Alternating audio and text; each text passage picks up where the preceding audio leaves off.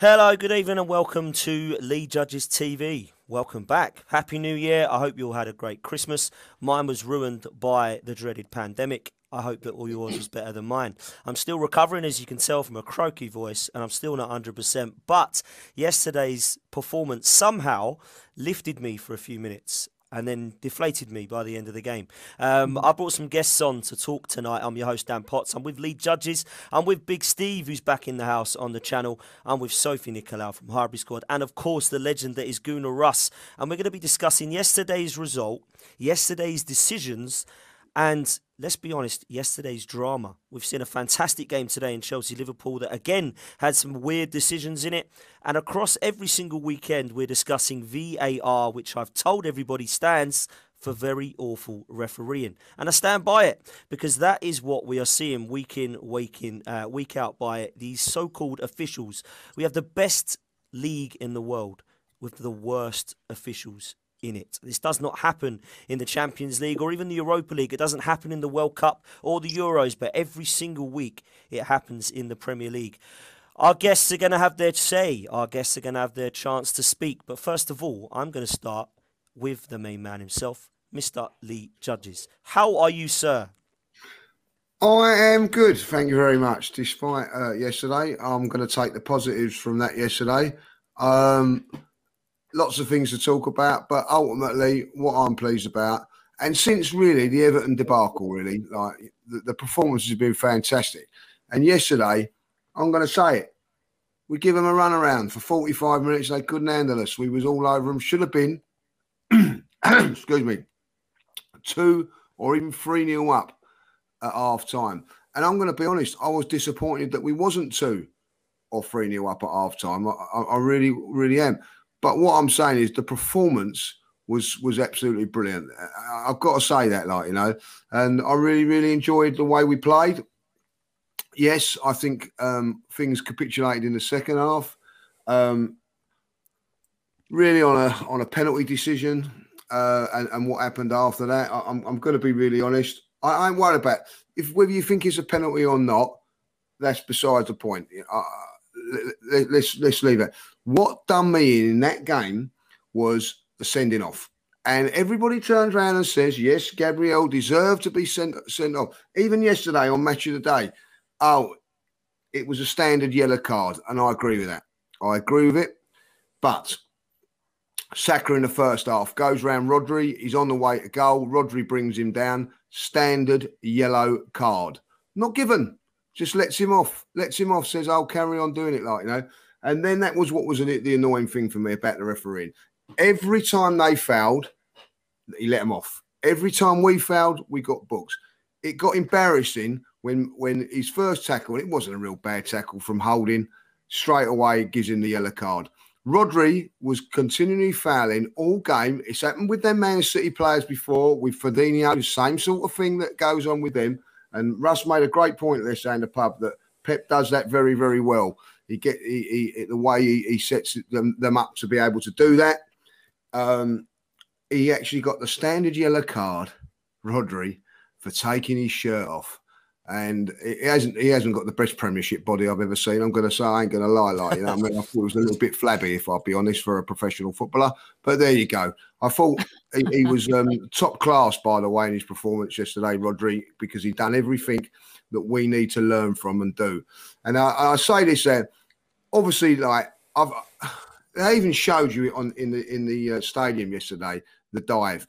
Now, I'm going to argue when people turn round and say that it's a definite penalty because his shirt was being pulled. Now, if his shirt's being pulled, why isn't he being pulled back instead of diving forward?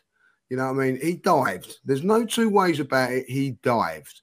He dived to get the penalty. Now, whether you think it's a penalty or not, that's fair enough. Maybe it is. But I'm fed up with this little bit of contact here and a little bit of contact there, if it's a penalty or not. Now, what really bugs me about it is that I've seen both penalties, and I'm going to be really honest, you know what I mean? I think that they are penalties. in the standards of football now. But how one can be looked at and the other is not is unbelievable. And this is not just about Arsenal. I see 2 weeks ago the game against Liverpool and Tottenham, one being sent off, and actually why Harry Kane's been running around playing football over these last 3 weeks or 2 weeks. Robinson's been suspended. Like, you know, also, and I go on to this thing about VAR. It's not fact. They're arguing in the studio today whether it's a sending off or not for Mane. Who, by the way, he's got more previous than Jack the Ripper. You know what I mean? It's unbelievable, like, you know, how he keeps getting away with it. But he does. They're turning around and saying and making excuses why they're not giving it and all that, like, you know. And it's doing my head in now. Like, it's not fact. When the ball goes over the line, it's fact whether it's a goal or not. If it's offside, whether you like the offside rule or not, it's fact. You can't argue it. But I'm telling you that now. I might think that was a sending off today on Mane. Russ might think it's not. So it depends who is in the studio looking at the screen that makes that decision. Well, the referee can do that decision when he's watching the game. So it's not fact. And this is the problem we've got now. It is not fact. There's no facts whether that's a penalty or not. Yes, I don't care what anybody turns around and says. You can argue about that penalty, that he's dived. You can argue that he's pulled a shirt. It depends what you want to do. It's an opinion. Until this gets sorted, I've watched the game today.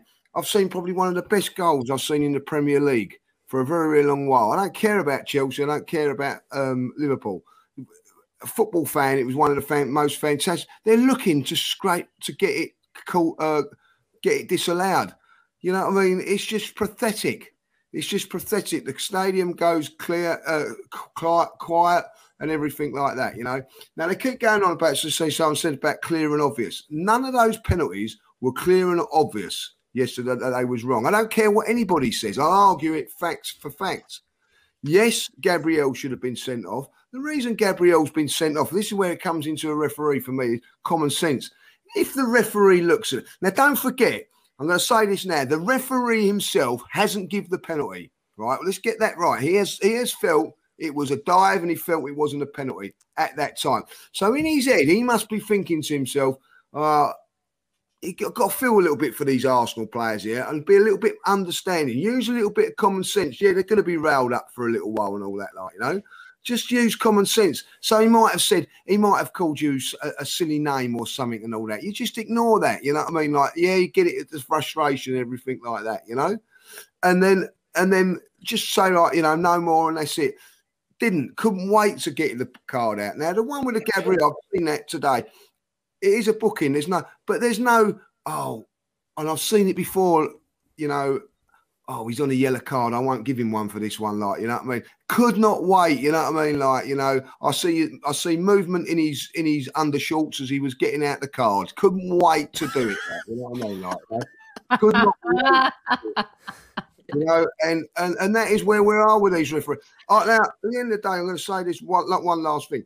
Lots of fans yesterday paid a lot of money for that game, and it was a fantastic game of football at 1-1. And it was spoilt. It was spoilt because the referee was biased. And I'm going to say this now, Martinelli, right, should have scored. Yes, we know he should have. What was the referee doing there? You know, I don't think he's done it deliberately. I don't think he's done it deliberately to put him off. The fact of the matter is he is not good enough to referee at this level. He is not good enough. So when people turn around to me and say this is the best league in the world and it's this and this, that, it is not. Because you've got people running it, people refereeing it that are not up to the job. End of. Correct. There you go. And that's what you get, an 8.5-minute rant when you ask Lee Judges how he is. But spot on. I can't say you've said anything there that I disagree with, Lee. Big Steve, let me bring you in, mate. There were some positives that we'll talk about later, but let's stick with the VAR decisions. A lot of people said to me yesterday, VAR, scrap it doesn't work. I disagree. I actually think VAR can work and probably does work. What doesn't work is when you get incompetent officials that are looking at this equipment. Let's be honest, it's not complex. It's quite simple to look at something again, rewind it and make a decision, but it takes so long for this to happen and we see so many inconsistencies in it. Talk me through your opinions of yesterday's VAR decisions in terms of the penalties and some of the shambolic officiating that we saw on the pitch yesterday, Big Steve. Yeah, well, I mean, Lee covered 90% of it, but yeah, the inconsistency and the fact that they didn't check, they didn't go to the screen for our one, but they told them to go to the screen for the other. Why is that, Steve? I've got to ask, why the hell I don't know. Did he not go to the screen for that? No one can tell me. I don't get this. No one knows, and that's one of the other problems. Is they wanted to, they wanted to bring it in and sort of have things flash up on the screen, but there's not enough communication between what's going on in VAR and the fans, because the fans are just if the fans knew what the complete process was, then it wouldn't be half as bad when things go balls up, because at least you'd have that understanding. But when there's absolutely no understanding, you're sat there scratching your head and nobody knows, and there is this inconsistency. And as Lee touched on, Rodri, committing fouls all day long, but as soon as we had one, it's gone. And it's not just the inconsistency in each game, it's across multiple games. This is why there needs to be a standard practice of what's going on within the VAR, because when Tomiyasu was pulled back against Manchester United, contact in the box and he fell down, nothing. Absolutely nothing. And it's been going on since VAR came in. And as you say, the technology is fine. There's nothing wrong with that. It's done in a load of other sports, but it's the people that are behind the cameras making the decisions that are still not fit. As you say, didn't happen in the Euros, doesn't happen in Europe. It works on a completely different system, and it's the people from the FA and the referees in this country. 100%, mate, and I can't disagree with what you're saying. However, I'm going to hand this over to Sophie, but I'm going to say this first. I don't think we lost that game because of the referee. I don't. I think the referee was shambolic, and I think some of the decisions were very, very odd. However, I'm looking at two individuals that lost us that game, and they both played for Arsenal. One of their names was Gabriel, and the other one was Xhaka. Without their stupid decisions, we've got 11 men, and we're not giving away stupid penalties that this guy does every year, 5 years running, and I'm blaming them too. But maybe people disagree with me. Sophie, let's bring you in. What are your thoughts? Hi, everyone. And firstly, Happy New Year. And here's a hopeful new year and good health to all. And hope we can get back to having some solid adventures in 2022. Thanks for having me, guys. Always welcome, mate. Okay, so I need to take a deep breath, because there are probably going to be a lot of people that are going to want to kill me or, hit the dump button after I have to say. Never want to kill you, Sophie. You say what you got to say. We might will. Okay. Two things. Firstly, life isn't fair. In life, when shit happens, you got to get on with it. We can complain all we want.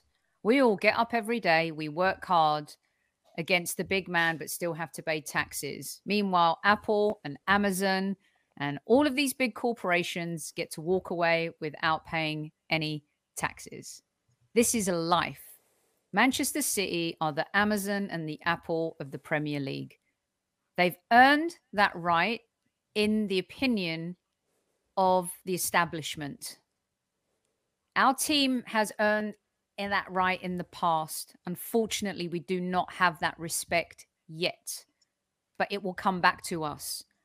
If we had the respect, Mane would have been sent off for elbowing Tierney at Anfield.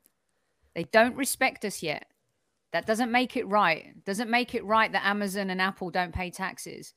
But unfortunately, that is the world that we live in. And all of the belly aching, I had to switch social media off, because I'm like, look at the narrative. The narrative is the referee versus the fact that Arsenal Football Club played their best football, 45 minutes, first half of football we've seen in years. It was sensational. I looked at Kevin De Bruyne, I looked at Ederson, and I looked at Sterling when the camera went close up on them. They had fear in their eyes for the first time. We did that to them. There's an image of Saka with 5 Manchester City players around him. When was the last time Arsenal had a player like that other teams feared, let alone the Manchester Cities of the world? And the truth is, Xhaka's an idiot. And I said that and people killed me for it. All of a sudden, everyone wants to defend Xhaka. I defended him for years. I defended him when he threw his shirt on the ground and told Arsenal fans to F off. I'm sorry. Fool me once, shame on you. Fool me twice, you know how the saying goes. Granit Xhaka is a perennial offender. He is. And now fans want to back him because he made a stupid decision. He allowed the officials to put our team in that position. Don't grab his shirt. He's already falling to ground. He's already embellishing, Silva. But what you did is you gave the officials, VAR, the opportunity to say to the referee, hold on a second, we need to take a look at it. And why? Because he grabbed his shirt. Gabriel, I've said that we've got young players who are mature, but sometimes there's a naivety to us. And that's because we're growing and we're evolving as a team. Gabriel scuffed the penalty spot. One of the assistants alerted the ref to that. Then there's the scuffle, which wasn't his fault in the box where he touched the referee, but then walking back to the halfway line, what's he doing? It's belly aching. You know, in modern football, once you start with that, even and with a referee's already having a tough game, he's going to book you. And then he hook lined Jesus. What do you expect? You're going to get sent off. That cost us. We also had chances to close the game. We should have been 3-0 up at halftime. And we couldn't close because why? We're learning, we're growing. And I don't blame the team for that. But still, the game should have been out of sight. And what a victory, what a signature win, what a glorious moment it would have been for our club. And I'm sorry, but if Aubameyang had missed Martinelli's open goal, we would have been killing him today. I would have been killing him. But he gets away with it because he's Gabriel Martinelli. He's a young player and we don't want to do that to him. And he doesn't deserve that at this point in his Arsenal career. And the referee may have been in the box at the time, but if you go back and you look at the shot, he was clear. A player of his caliber should finish that. If we want to continue to enable our club, we're not going to move on. I like what Aaron Ramsdale said. You know, we got to move on. Some of the players came out and said, we move on. How we react to this is going to show the true club that we have, because yesterday we saw an inkling of the club that is building.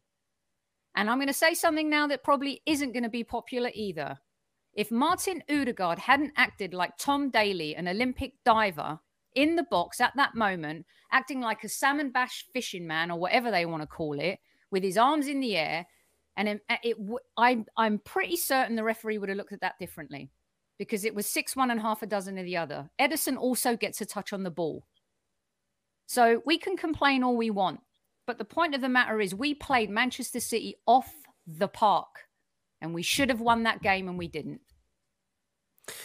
So I think you're spot on. And Jamie Carragher had a bit of a chat about the game yesterday, just before today's games, actually. And I thought he was spot on as well. And he said, I thought Arsenal were outstanding. Facts. I thought we were. I thought we were absolutely brilliant. I thought the off-the-ball pressure was absolutely exceptional.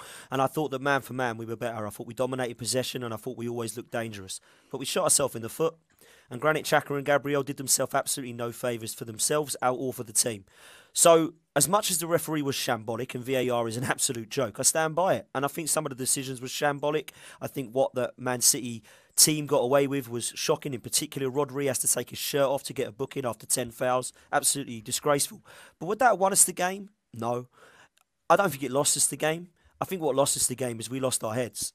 And that's why I put a lot of blame yesterday on those two individuals by stupid errors. And it was frustrating because I thought we played really, really well. And it doesn't make it better for me that the referee was poor or was great. It doesn't actually change much of the game. It just frustrates me even more that it was being dumped on even more, really, that the referee was also poor. Because when you have players that do that, you can't really stick up for them, if I'm honest with you. And I've been calling Granit Xhaka out for years and everyone knows it that's listened to me. And it's boring. I need an upgrade on this guy. I've seen what he is. He's shown me what he is. I need a different movie now. I can't keep watching this guy. It is so embarrassing watching him cost us points year in, year out. And he plays well. Thought he was good again yesterday. Played very, very well.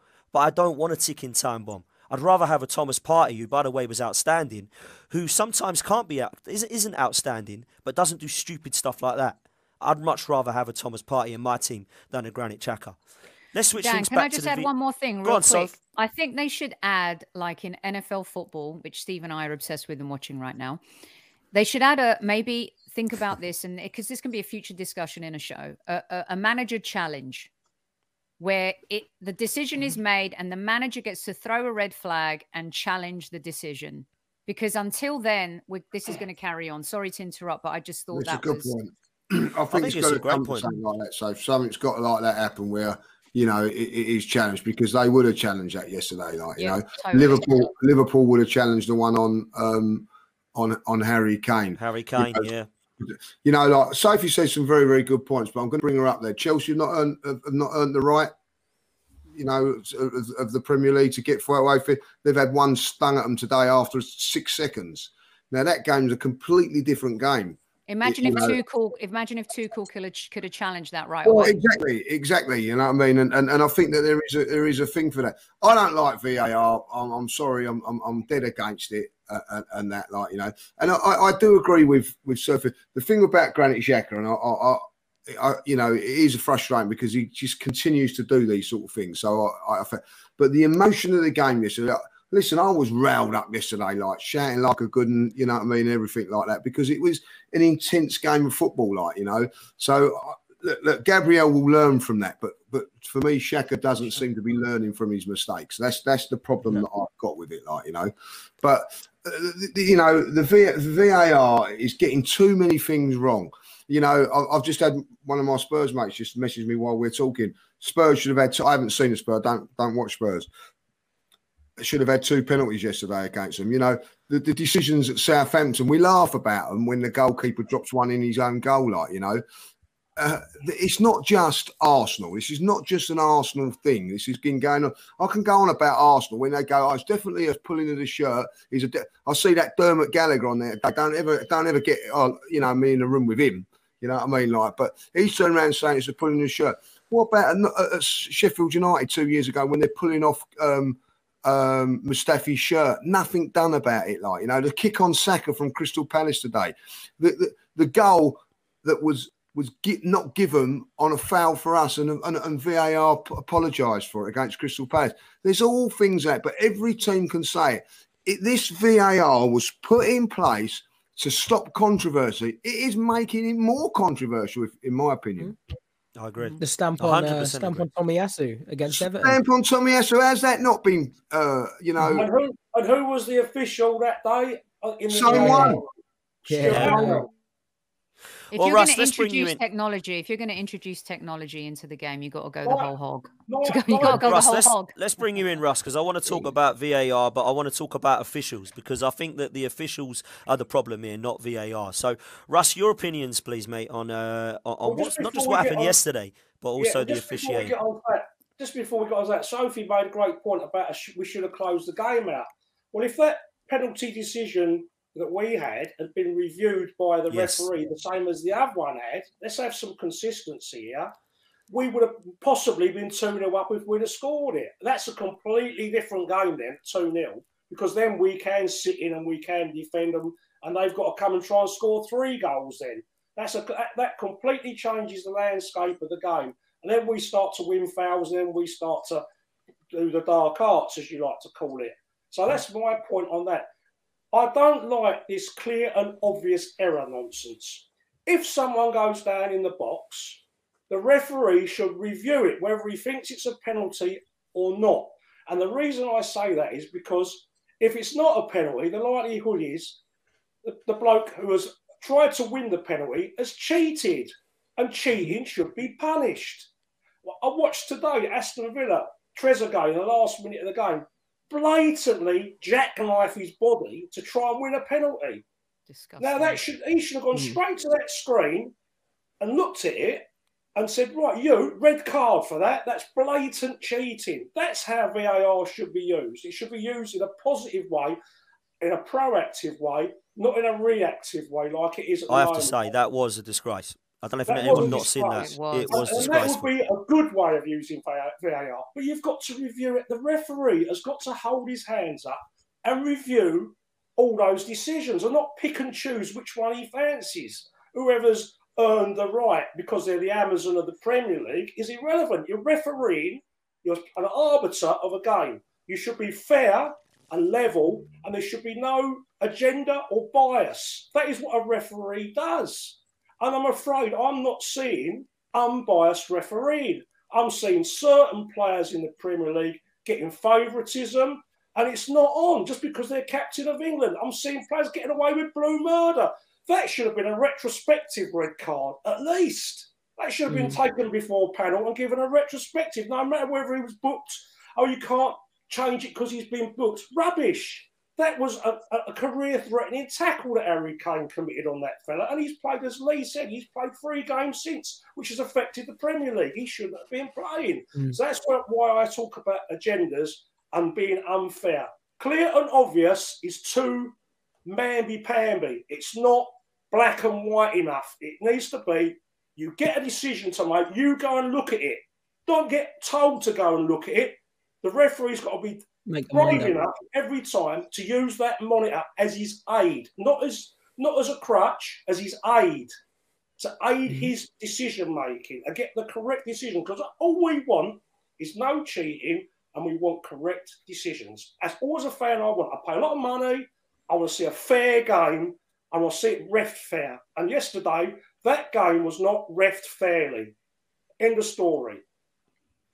100%, Russ. I'll stick with you, mate, because I know that you've done a bit of research today with some of the refereeing in the league, and I think it's interesting, though. Show us the facts, mate. Talk to us. Well, I think most of us here are pretty educated. We know about the PGMOL, the game management authority that runs the refereeing and the what they call the selection of the first selection of referees that gets picked every year to referee in the Premier League. And there's 22 picked for the 21-22 season. And I'll go through them all. It'll take a bit of time, but I just want to make a point here that something doesn't quite smell right. Right, this is the list of referees, right? Martin Atkinson from West Riding in Yorkshire. Stuart Atwell from Nuneaton, Warwickshire. Peter Banks from Merseyside. John Brooks from Leicester. David Coote from Nottingham. Mike Dean from the Wirral. Darren England, Doncaster. Michael Salisbury, Preston. Graham Scott, Oxford. Anthony Taylor, Manchester. Paul Tierney, Wigan. Kevin Friend, Bristol. Jared Gillett, Australia. Tony Harrington, Cleveland. Simon Hooper, Wiltshire. Rob Jones, Merseyside. Chris Kavanagh, Manchester. Madeley, Huddersfield. Andre Mariner, Birmingham. John Moss, Sunderland. Michael Oliver, Northumberland. And Craig Paulson, Sheffield. There's three referees out of 22 there that come from south of Birmingham, Oxford, Wiltshire, and Bristol. That's the 3 southernmost referees. Now, don't the people on the panel here think that that's terribly northern biased. And Mike Riley, by the way, is from Yorkshire as well. It seems to be a northern bias towards referees. Where does Stuart Atwell come from, Russ? Stuart Atwell comes from Nuneaton, Warwickshire. So near Coventry. So that's about as... Want to wait a Manchester. Yeah. Lee, has he got a point, Lee? Well, before I go on, surely there must be some southern referees that are bigger than this. Yeah, I was just going to say, surely there's some that are better. There must be a pool of referees that are better in the south of the country. Don't we play football in the south of the country? Don't forget, Russ, this is a big point. None of these, when these referees are refereeing, every other kid in their age is playing football. They're not playing football. They're refereeing, right? To become a professional referee, you've got to start at 10, 11, 12. You can't, you've got to give up football. And that is a great point. So that comes to my second point, which is surely there must be former professional footballers who have had to give up through injuries or have played at a lower level and haven't earned as much money out of the game as some of the richer players who wouldn't even entertain it. Surely we're missing a trick here by not fast tracking some of these and getting some of these to referee games, because they understand the game. They've played the game. It happens in rugby. You're asking people to referee games that have been involved in football but never played it and don't know. The game. I want to. Go on, Lee. No, the thing is, Russ is right, and like, listen, watching game of football today, I listen. Every player can buy a penalty and whatever, like, you know. What Bernard Silva done yesterday is that he bought a penalty. I know exactly what he was doing. You know what I mean? And he's done it in a very, very good way. Exactly the same as the player today for Aston Villa. But, you know, Pep has probably coached his team how to do it. And I'll be honest, because of all the dark arts of it. You know what I mean? Like when I played football when I was younger, when I went to a pro club, they taught you. I was like 13, 14. They teach you the dark arts of football. Like, you know what I mean? Lee, can I just interrupt? So is it because not many people play football in the north that they become referees, or why are we not getting referees coming? I don't know. I don't know that, like, you know what I mean? Because when I played, you know, there's referees when you play in the south of England and all that. Like, I don't know why that is, Russ. It's not a very good trade. Now, London's the capital of England. Maybe a lot of the London boys are still playing football. I don't know. It's not a good fact, and I don't care what anybody says. If you said to me, right, pick me out at 25 years of age, right, from London, right, and right, you can't officiate on Arsenal games, of course, but you know, but I can officiate a Spurs game. If there's a dodgy thing, what is human nature for me to do?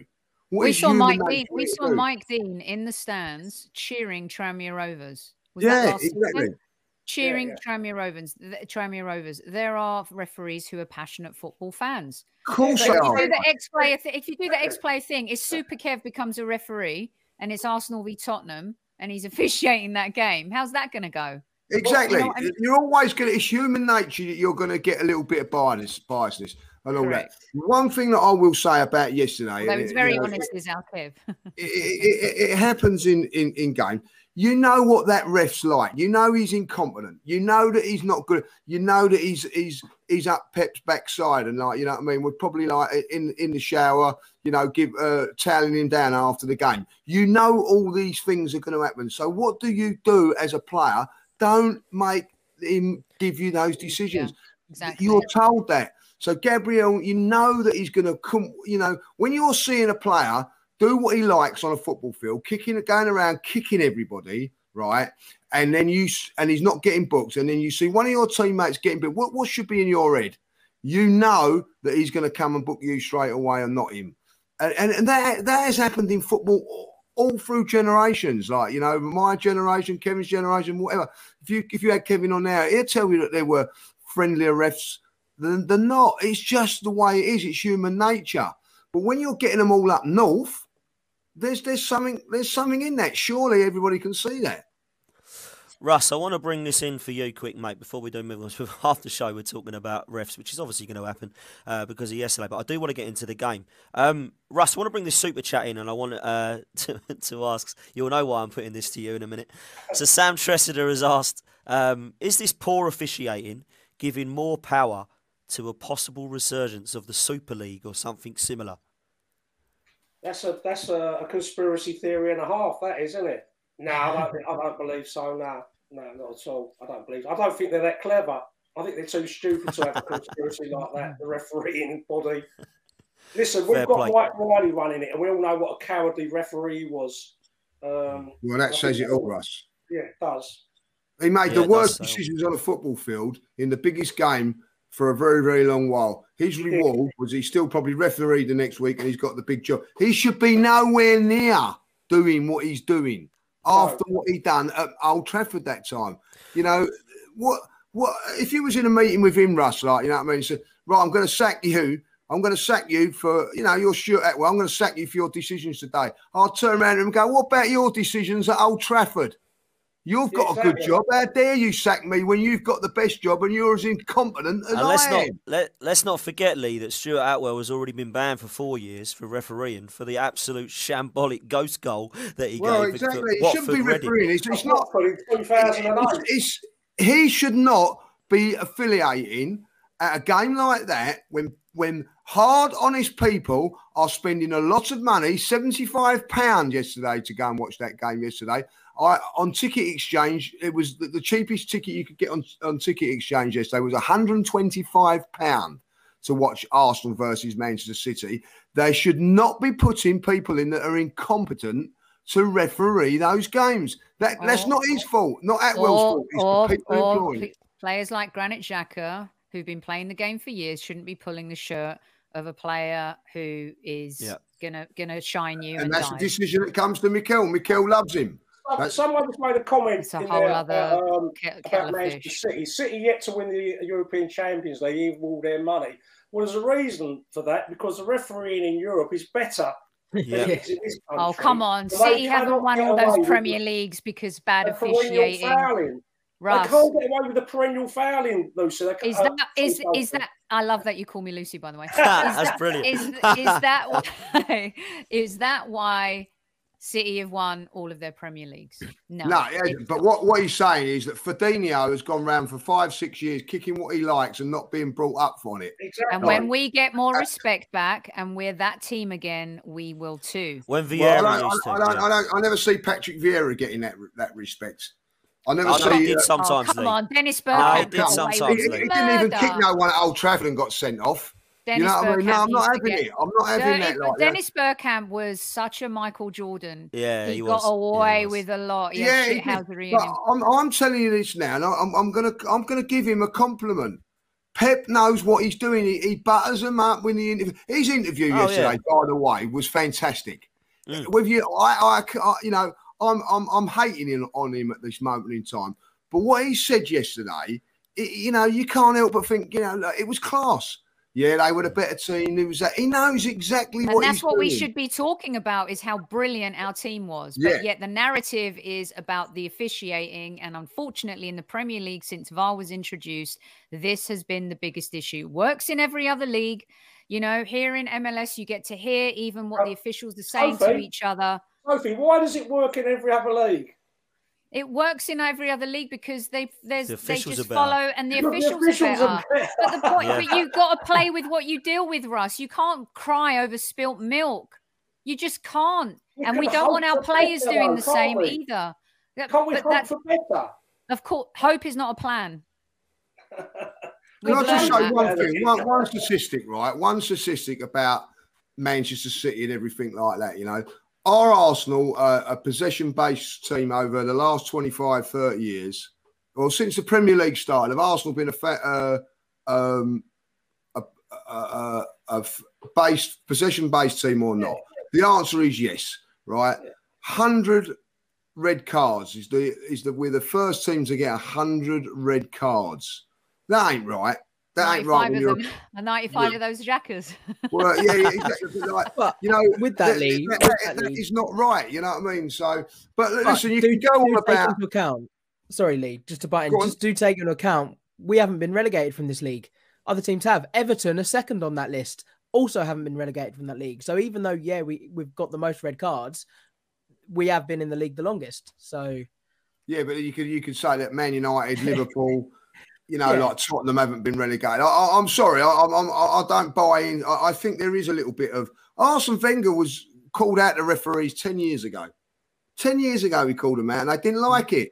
They did not like it, and I think there is a little bit of that. Like where I say Pep's a little bit more a lot more clever. Won't never call out a referee. But look what he was like a few weeks back. I remember him going up there and applauding the linesmen. I just wanted, you know what I mean, all that. Wenger enabled. We were weak sauce at times. Remember that moment at Stamford Bridge between the old Gabriel and Diego Costa? He let him do. I mean, we let players do that to us, and that's the point. Yeah, I get that. Mentally, we need to grow a sack, and this team has a sack, more of a sack than any team I've seen in years.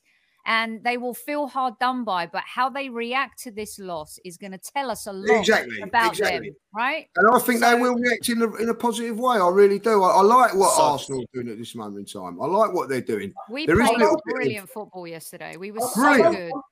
When this subject came up, it wasn't to make an excuse for us losing, because City are a great side, and I went to that game not ever expecting to get anywhere near them, to be honest with you. And the performance was absolutely amazing in the first half. And that that frustration of having that fantastic performance with nothing to show for it. Yeah, it's hard to take. It's a bitter pill to swallow. I came out of there feeling fed up, whereas normally, if we'd have got beat by them, I'd have walked out and gone, oh, hey ho, never mind, move on, like we normally do. But in my opinion, I think Martinelli's curler in the first half, that's the pill I can't swallow. Martinelli's open goal, that's the one I can't swallow. Odegaard needing to make a pass a bit earlier in the first half, I can't swallow. Saka had a couple chances. Those are the things. We could have been 3-0 up at half time. And eventually this team will get there. And to see us absolutely annihilate them. What team has done that to City in the league over the last few years? No team. No. It's insane. It's insane. Not no one. Not and no one. I'll tell you what was a very good thing, Sophie. Let's get onto the football side of it, or even what they said. No team.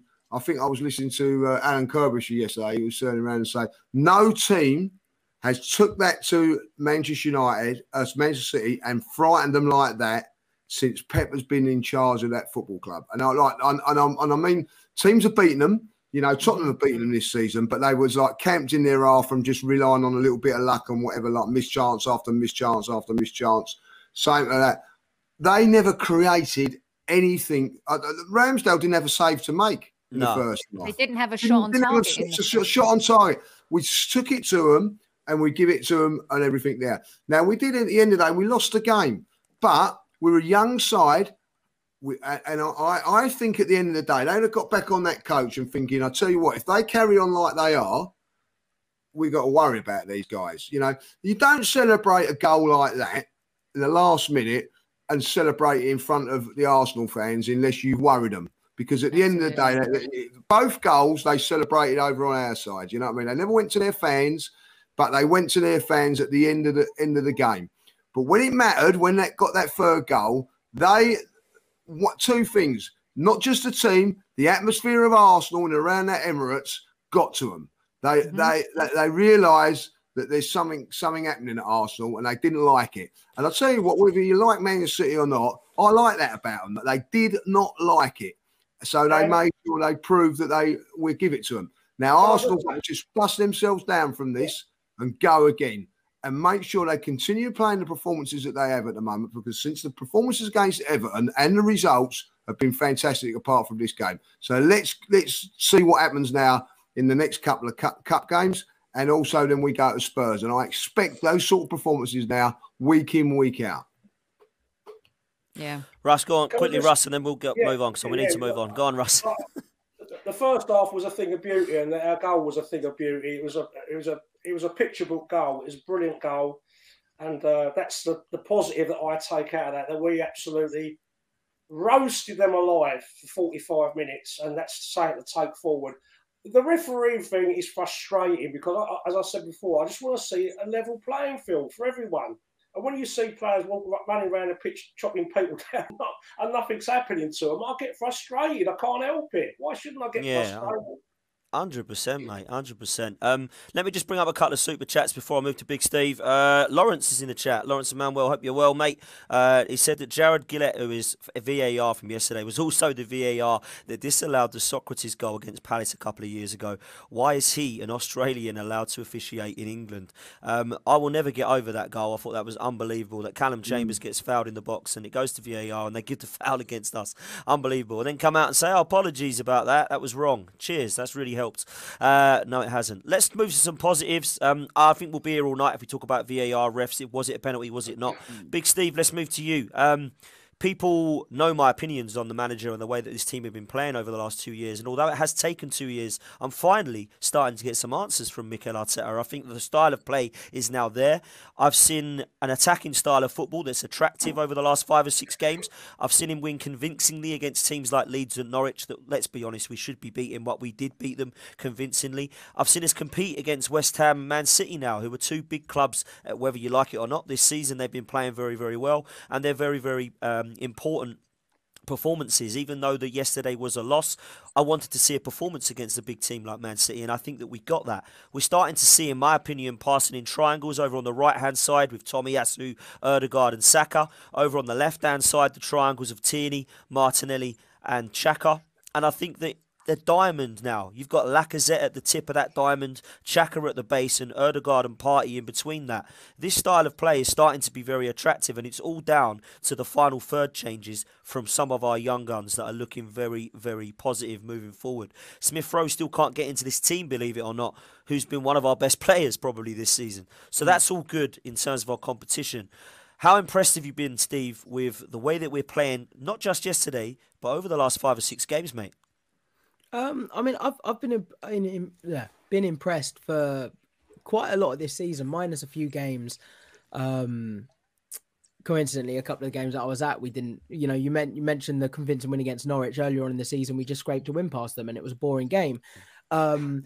So it's good to see that development from the players. I think the fact that we've got a back four that minus, you know, a few weeks out from Tierney has been fairly settled. We haven't had to have this argument. Does this centre back come in against this sort of striker, or does this player come against this? You know, we've seen a fairly settled side. And Tomiyasu has been a fantastic addition. Gabriel and White together. You know, when was the last time a centre back pairing had such a long run of games? It was probably Mertesacker and Koscielny the same year that Szczesny won the joint Golden Glove with Petr Cech. And the way it's going at the moment, it looks like Aaron Ramsdale could also win a Golden Glove or a joint Golden Glove this season. So I think a lot of the development from, you know, being a fairly pragmatic, boring side to play against, and now we're playing expansively, and players like Ødegaard, Saka, Martinelli are all thriving.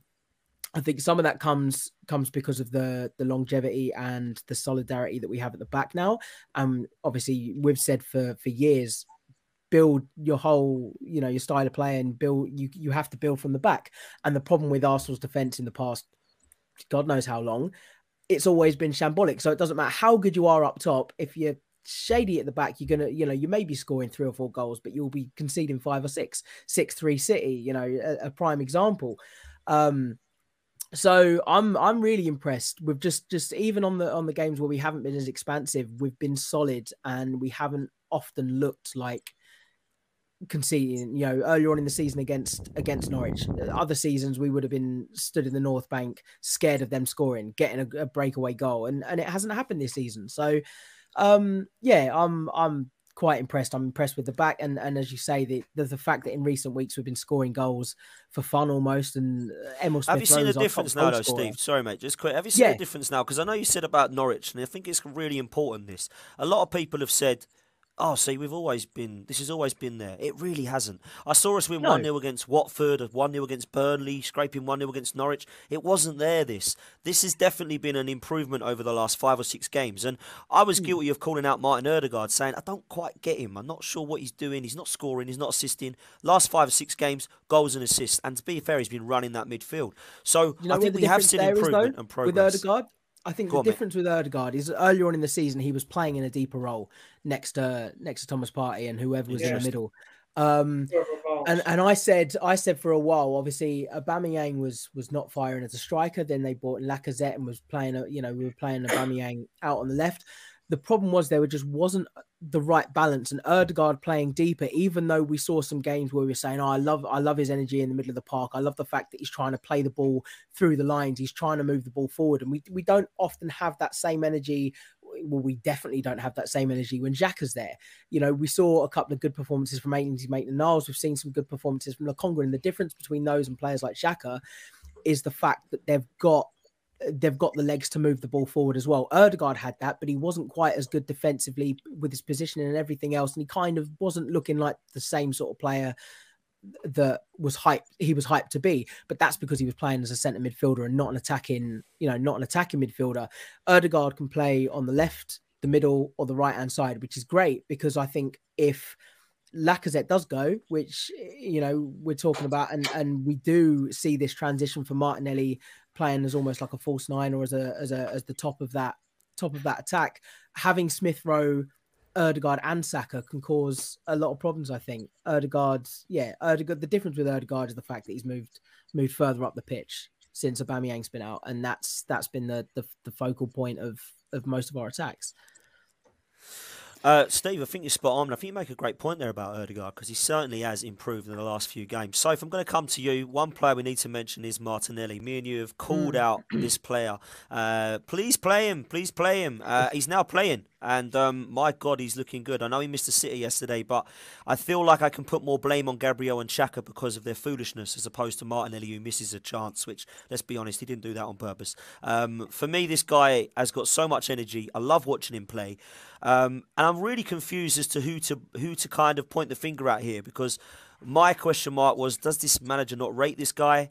Is he not ready? Now he's come in, and it's either I've proven you I'm ready, but Mikel Arteta, or Mikel Arteta is just a genius and he just knew when to bring him in. Where do you stand on that? And how good is it to watch this kid at the moment? He's just exceptional. I thank Aubameyang every single day coming back late from his trip, because Arsenal Football Club on the pitch have completely evolved and changed since 100%. He has been benched. And it took a lot of balls for the manager to make that decision. And as much as I haven't agreed with him, finishing 8th and being kind of average in the Premier League, we're starting to see a little bit of his emergence in the sense that that was a bold decision to make, to bench your captain. And you should have done that after the North London derby, in my opinion. And I've said that ad nauseum on my show. And thankfully, you know, we've seen the emergence of Martinelli. Now, maybe at some point, once he's able to get more minutes, we'll see the same emergence of Sambi Lokonga if Xhaka isn't going to kind of be played as much. I don't know. With AFCON coming, we're going to need him. But Martinelli, talk about have potential superstars in your team. When was the last time our club had that? The last player that got me on my feet with excitement was Alexis Sanchez. I thought he was that type of player. But Martinelli and Saka and Emile Smith-Rowe, they're like these once-in-a-generation players. And we bought him for 8 million. I can't remember if it's pounds or euros. He is one of the greatest bargains of all time. I understand that we had to manage him because of his injury. The timing of him is perfection. He's fearless. His pace is insane. He had one of the best players so far in the Premier League this season in his back pocket. He absolutely scored Cancelo. He embarrassed him, actually. And the sky's the limit for this guy. The ceiling is insane. Do you know what else I love about having players like Martinelli and Emile Smith-Rowe and Saka? Once again, I think the reason why the Emirates is buzzing again, the reason why away fans are buzzing again, which, by the way, the away fans this season have been insane, as have the home fans. And every fan around the world who wakes up at 2 o'clock in the morning, 4 o'clock in the morning, or 10 o'clock in the morning, or stays up until midnight to watch their team. We have a team that we can fall in love with again. There's a confusion when you get a new shirt. Who am I going to have on the back? Am I going to have Ramsdale? Am I going to have Martinelli, Saka, and Emile Smith-Rowe? Am I going to have... Not Granit Xhaka then, so. Not Granit Xhaka, no. But we've got a team that we can love again. Yeah, I it's agree. Been Totally a agree. long time, and I think that adds a different fuel to the fire. Yeah. We've got a different DNA and a different culture that is building, and I think that has added a lot as well. But Martinelli is absolutely... Let's pray he stays fit. He's absolutely sensational. Yeah, he really is. Russ, I'm going to come to you because you, Lee, and I spoke not long ago, and you said we definitely ain't got a squad that's good enough for top four. I've seen a squad that definitely can compete for top four over the last coming weeks. So has your opinions changed at this point, mate? I think we've got a good first 11 that can compete for top four, but I don't think the squad's anywhere near deep enough yet. I think 2 or 3 major injuries and we'd be struggling, to be honest with you. What Sophie was saying there about the excitement, and I'm feeling that now. I'm feeling a connection with players again now, which I haven't had for about 7 or 8 years. I'm feeling connected with Martinelli, Saka, Smith-Rowe, Tomiyasu. I really like. Yeah, I forgot people. Tommy. He's brilliant. Oh, he was brilliant yesterday. And Gabriel, I love that because they're good players and they're giving it all out on the pitch. And I'm seeing partnerships, and you know, a little bit of praise has to go to the manager. And because sometimes in life you need a big slice of luck, don't you? And when we were in the mire last year, and we had lost about 8 out of 9 games, and we were looking very, very dodgy to say the least, he had that little bit of luck, didn't he? Where he dropped Willian and Luis, or Willian and Luis got injured, I think, and then he put the 2 young lads in. And then we just started winning games. We started scoring goals, started winning games. And then this year, his bit of luck, as Sophie said, was Aubameyang playing up. And it's changed. I've always said playing Lacazette and Aubameyang, especially away from home, is a dreadful waste of a place in the team because we never had a midfield good enough to run games the way we wanted to play possession based with two forwards on the park. We were a midfield player light all the time, and that little stroke of luck and him growing up here and saying no more, Albert, you've had your chances. That has made the space for Martinelli to come back in. I honestly believe that he's been managed anyway to for the long term rather than the short term, because some people thought the manager didn't like him and he wasn't getting a chance because Aubameyang was in the team and now Aubameyang was stinking the place out, blah, blah, blah. That little slice of luck reminds me very much of when Alex Ferguson won that cup game at Nottingham Forest all those years ago. Most of the Man United board wanted Ferguson sacked. Most of the fans wanted him sacked. And he won a trophy that year. We've done it a bit in reverse. We've won a trophy, then we struggled with this manager. But I say he's learned on the job. He's shown some real character to basically sack off our best striker, allegedly, and our best paid player. And it seems to be paying dividends. Now, it's over to the owner. It's over to the owner now to sprinkle some magic dust on this team, and I'm hoping we can do it in January. I know it's difficult in January. They did it in the summer, Ass. No, we need more. You've got to do it every year. Of course, but it's got to keep improving, and we've got to ship out more of the deadwoods. More of the deadwoods got to go. I include Xhaka in that because I'm same as a lot of people. I never wanted him to ever wear an Arsenal shirt again after the Crystal Palace debacle. I just thought it was a bridge too far. Doing what he did, he's a good player.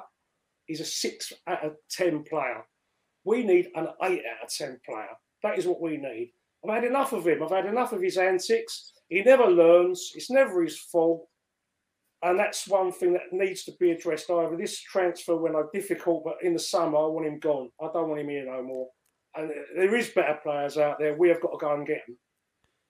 Well, this transfer window open at the moment. Before I bring it Lee in, and there's a couple of super chats I just want to throw at before we do wrap up. But I think that the window's open. I think everybody knows that it's a centre forward and a centre midfielder that we should be looking at. I think in the summer there's going to be options to replace and upgrade players that might be shipped out. I think we need another backup right back and a backup goalkeeper if Leno is looking to be off. I think another centre midfielder and a striker is probably going to be needed again in the summer if we look at Eddie and Lacazette and some of the situations with players like we've just mentioned in Elneny and Xhaka who have been here for just far too long. You see what happens when Holding comes in. I mean, we need another defender. Well, we might have another defender coming in called William Saliba, but he's signed a 4-year contract and he's been away for 3 years. So we might be able to see him finally. That would be nice, wouldn't it? But I doubt it. So we'll see. You're right, so there are some positions there that we'll be looking at. Quite a few names being linked with, right the way through from Jack Wilshere, right the way through to Renato Sanchez, Vlahovic, Dominic Calvert-Lewin. All the names are going to be thrown at us, but we definitely need, in my opinion, in January, a centre midfielder and a centre forward. I'm going to do a couple of super chats, then I'm going to come to Lee. First of all, Soph, we've got Raj who said, Sophie, you said we annihilated City in the first half. Do you think we could do that without Granit Xhaka? In my opinion, our fan base make it easier for the refs on Granit Xhaka. Thoughts, Soph? I think the truth is, in the games that we've seen, Xhaka and Partey, I think, played for the first time like a partnership against City. I think we've seen them try to get there, and I think Xhaka and Partey are the strongest option that we have. But I think that we can get even better. A few weeks ago, I think some of us were saying, why do we keep saying who's going to partner Thomas Partey? Because he had been poor. But I do think that in this game against City, when you're looking for that experience, the unfortunate thing is, even with his experience, he has those crazy moments. So you're damned if you do and you're damned if you're not. You're damned if you support Xhaka, you're damned if you're not.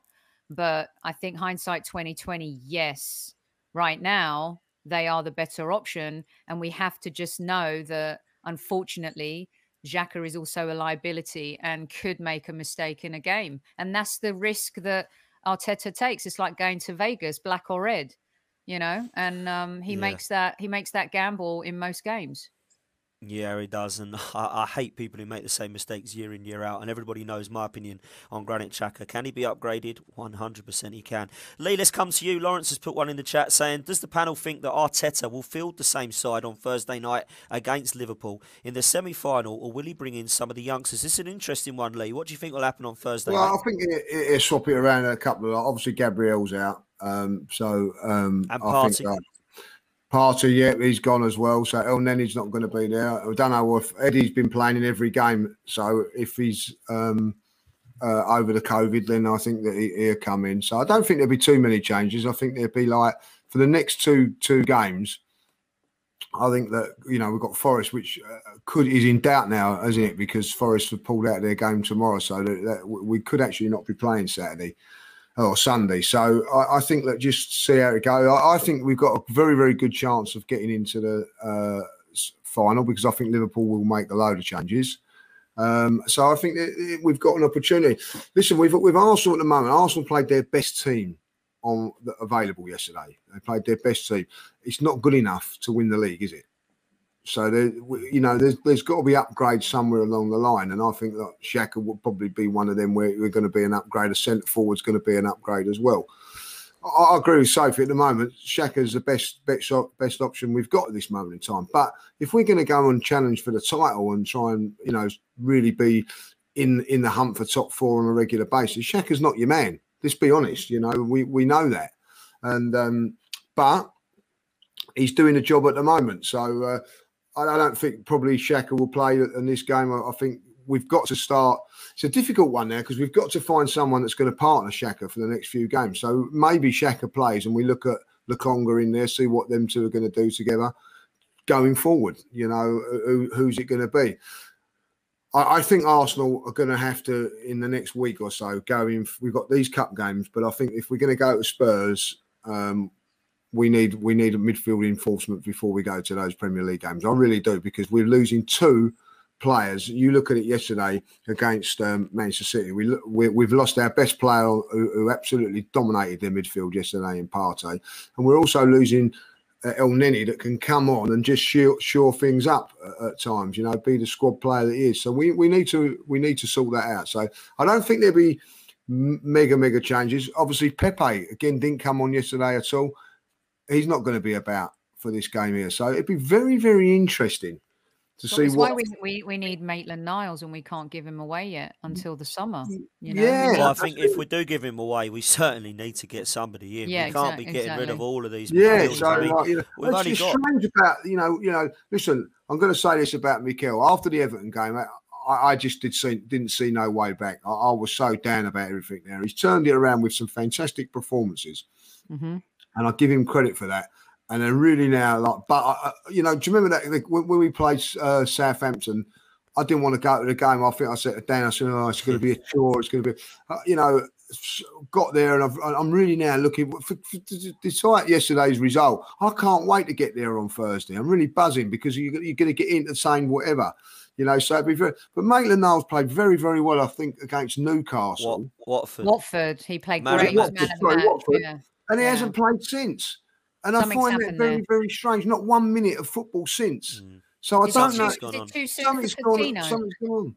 Patino might play on Thursday. Patino might play in this one. That's a good point. I think he'd be certainly in the squad. I think he'll be in the squad. He wasn't in the squad yesterday, though, was he, at all? So has he gone down with COVID, or we don't know, or what? Because he wasn't in the squad. I hadn't heard about that. I hadn't heard about him. No, I'm not sure about that. We just don't know what's going to happen. I think every game now, you've got to just take it game by game, because if you could have 3 or 4 players go down within the next game anyway. So for me, I play it strong as I possibly can and see how we go from there. Yeah, I think it'll be interesting on Thursday because I think Leno will be in goal. I think he's going to stick with the fullbacks of Cedric and Tavares, if I'm honest with you. I think Ben White and Gabriel play at centre half. I think you can only pick. Who did I say? I meant Holding and Ben White. Who did I say? Yeah. Gabriel. Sorry. Yeah. Mari come in. He hasn't had a look in at all, has he, Mari? No, I don't know what's gone on with him. I know he had COVID, so I don't know if he's back fit now. So he might come in. I think we've only got Lokonga and Xhaka unless he plays Patino in the middle because El Neni's gone, Partey's gone, and Maitland-Niles looks like he's off to Roma. But I think the front four will be strong because Pepe's not there. I don't think Balogun's going to get a go after the other night. So I think Eddie will probably start up top, and then I expect to see Martinelli, Smith-Rowe and Saka. But Eddie had COVID, Dan, didn't he? Eddie had has COVID. He? There we go. I don't know. This is the problem. It could change until Thursday as well. We could get more cases. So we'll have to see what happens. You're asking me if we've got a squad strong enough to challenge for the top four. And we haven't even well, Russ, I'll tell you what, Russ. I would normally agree with you. But when we're playing once a week, mate, I would disagree and say that we have. If we had Europe, absolutely no chance have we got a good enough squad to compete for top four. But when we're playing once a week, I think we have. I really do think top four is up for grabs, which leaves me, as an end, to go and do a round robin. Let's start with you, Big Steve. Looking at where the things are now, I was with Lee back in Villarreal. I wanted the guy gone. I definitely wanted him gone at Everton. But I've started to see change. We know he's not going anywhere. I certainly think he's going to get to the end of the season. This is a make or break month for me. We could be in everything still and looking rocking, or we could be out of everything and season over by the end of this month. So this is a massive 4 weeks. Looking at how things are now, where do you think Arsenal will finish at the end of this season now that we're halfway through it, Steve? Regardless of what happens in January, I do think we'll sneak in top four because I do feel confident about the Spurs game. I think even though if they win their 2 games in hand, they'll then be 3 points above us. They'll slip up. I think West Ham are looking a little bit back and forth, a little bit jumpy. I think we'll finish 4th. I think we'll hold on. We might drop a couple of places, but I think we'll get back there. I think fair play. I love the optimism, mate. Love it. Soph, same to you. Before Tottenham got Antonio Conte, I thought we'd finish above him for the first time in a few years. I was so confident of that. But my goodness, he's a good manager. He's making lemonade out of lemons. Yeah, he is. I actually think we might end up finishing 5th or 6th. I think maybe 6th. I think top 4 now is everyone's excited. At the beginning of the season, many Arsenal fans did not think we'd get top 4. So if we don't finish top 4, as much as I haven't loved Mikel Arteta over the last 2 years, I think it would be unfair to then be critical of the team for not finishing in top 4. But I tell you what he has to do is qualify for Europe. And if he doesn't, for me, that is a massive failure. Mm-hmm. Oh, absolutely. It is. 100% agree with you. Russ, over to you, mate. 9th, 10th? No, if we beat Spurs, if we go and beat Spurs, and we've bought 2 players in the January transfer window that bolster the squad a little bit, then I think we might get 5th. I think there's too many mistakes still going to happen between now and the end of the season. No, it's just I think there'll be injuries. I think there'll be. Set me up there, Russ. I thought like he's going to be going in positive, and we might get 5th. No. Someone put a little comment in the chat a minute ago about Arteta won't be fired if we don't get Champions League this year. I think that's a sad indictment of the football club, really, because we have to get it, really, to compete and to get the money into the coffers and to attract, as Sophie's alluded to on several of her podcasts, get the better quality players to come here and play.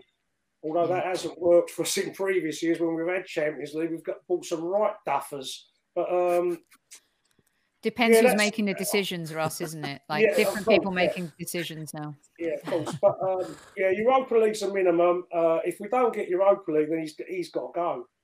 We've got to try something different because it's not sustainable to carry on not being in Europe for a club of this size with the ambition that we as fans have got. It's whether the board and the owner are as ambitious as us. That's always the big bugbear with me. Fair play, mate. I think you're right, Russ. If he doesn't get in the European places without being in Europe, what did we come out? A West Ham fan said that to me actually the other week. He said Arsenal fans are saying getting in the top 6 would be an amazing season. He's like, you're out of Europe. What did you come out of there for? You might as well just stayed in Europe. And I was like, I totally agree. I can't see how that's a fabulous season. But there we go. Lee Judges, this comes to you. Definitely don't want that Conference League either. No, I do not want that. I don't want that. I'd rather be out of bloody Europe than getting in that bloody thing. Jesus Christ. I think this month is major on and off the field, and you've got to get. I think they've got to bring in a couple of players that And what do I know about football? I wanted Jack Grealish at Arsenal with £100 million. Like, you know what I mean? Like, can't get a kick. Can't get a kick now. Like, you know what I mean? I see him yesterday.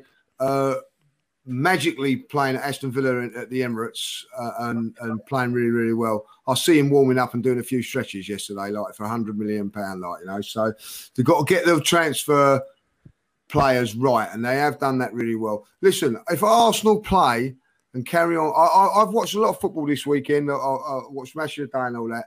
I've seen Liverpool, Chelsea, Manchester City and Arsenal. And I'll tell you what, when I mention those three teams and I put us in that, I don't feel ashamed about that or whatever.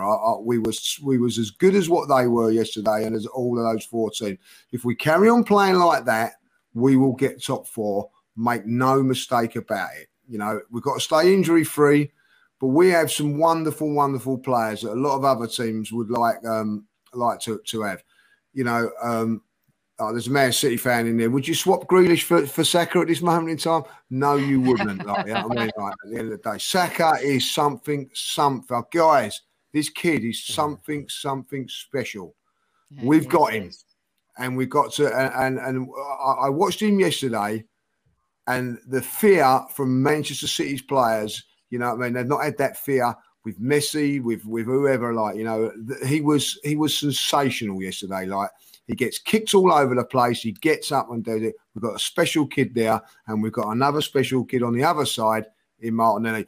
One thing that Mikel's got to do is somehow, whether it's luck or whatever, is find a way of getting Smith Rowe in this team as well. That's got to be done because you can't have this kid not playing week in, week out because he is a special talent as well. We've got 3 very, very special players. And Odegaard, by the way, is coming up on the rails. So I think with those 4 players, if they stay fit, the young and enthusiastic thing of them, like, I honestly think that they could, we could get top 4. I haven't seen no one play like that other than the other three teams this season, as good as that. I know we lost, but the performances, you know what I mean? And the performances since Everton have been sensational. I don't care what anybody says. Not just the results. We have ripped teams apart. And I don't care whereabouts they are in the league because 6 weeks ago we wasn't doing that. Something's changed in the club. I think it's Martinelli as well. And we are going to get 4th if we carry on playing like that. I actually agree with you, Lee. I think that we will. And the only thing that's helping us is that we've got 1 game a week. Because like Russ says, we get 4 or 5 injuries and we're trying to play 3 games a week. It ain't going to happen with this squad. So we definitely have a chance because of that. If we keep our players fit and we are racking up these sort of performances, we do have a sneaky chance of getting top 4, in my opinion. I think we'll just miss out, personally, because I do feel that there will be a couple of things that happen. There's a lot of twists and turns within the season, and I think a couple of injuries may knock our chances of that. But I'd like to keep positive and think that, of course, we can get it because the door is definitely ajar. You said something interestingly about trying to get Smith Rowe into this team, and I do think that we need competition for places. But I think you're right there. I don't think that he can sit on the bench all the time and just come on for 20 minutes. I think we do need to try and rotate it a little bit more like Pep does with Manchester City. And I think something that could happen, and people might say this may not work, but I'd like to see it tried. Lacazette's been sensational in the last few games of the last 5. No more false 9s, Russ. No more false 9s. Martinelli up top could work with Odegaard behind and Smith Rowe and Saka either side. I'd like to see it, just to see what happens.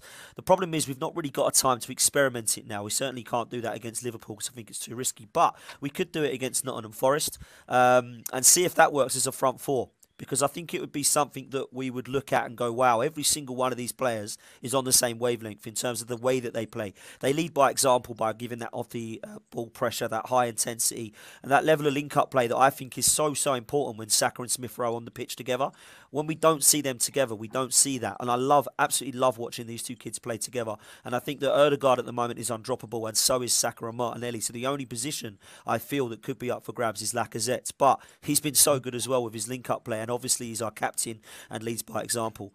Guys, I've really enjoyed tonight. It's been really good. I think we've managed to cover as much as we can, and we could probably sit and talk for another hour about VAR, refs and decisions that didn't go our way, but we haven't got time. It's been a pleasure. Just want to say thank you to everyone in the chat and a happy new year. Thank you to the guests for coming on. We'll start with you, Big Steve. Mate, first of all, massive congratulations to you, man. I don't know what you've lost now, but weight loss. Talk to me about what's been going on there, man.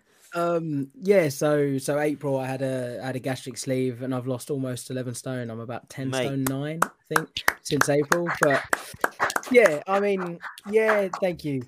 I mean, yeah, the surgery is the key factor there, but just hard work, keeping up on top of everything, getting in the gym, you know, I use it as a tool to work with rather than expecting it to do the hard yards for me. And it's been great being able to get back up to the Emirates.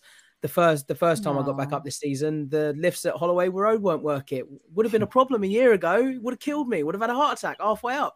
This time, up without a sweat. So it's great being back at the football, meeting up with you, Russ, Lee, everyone else. Maybe not Nunny, but yeah, it's been good. And cheers for having me back on. Aww. Mate, it's an absolute pleasure, and massive congratulations, bud. Because I've known you a few years, mate, and I've never seen you looking so well and so happy, mate. It's not just the way you look; it's the way you feel, and I've seen your confidence rise. It's been an absolute pleasure to see, Steve. So thanks for coming on, mate. How can people follow you, bud? Yeah, so at Big Steve with 2 E's on Twitter, Big Steve Artist on Instagram. And yeah, I mean, I'm pretty hard to miss. So just look for me, and you'll find most of my stuff's music. Twitter's just all Arsenal, like, but yeah, Instagram, Big Steve Artist as well. Top lad. Thanks a lot, Big Steve. Much appreciate you coming on, mate. Sophie, as always, a pleasure. Highbury Squad, what you up to?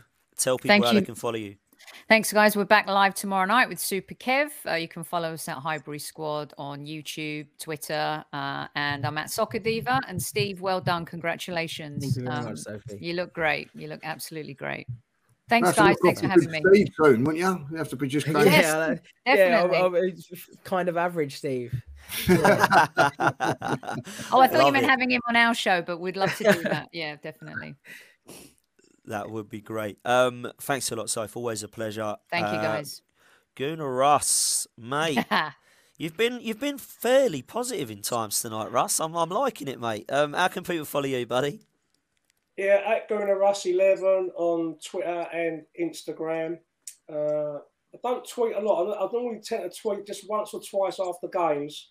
Since the all the Wenger in out nonsense, I've just tend to stay away from Twitter a little bit.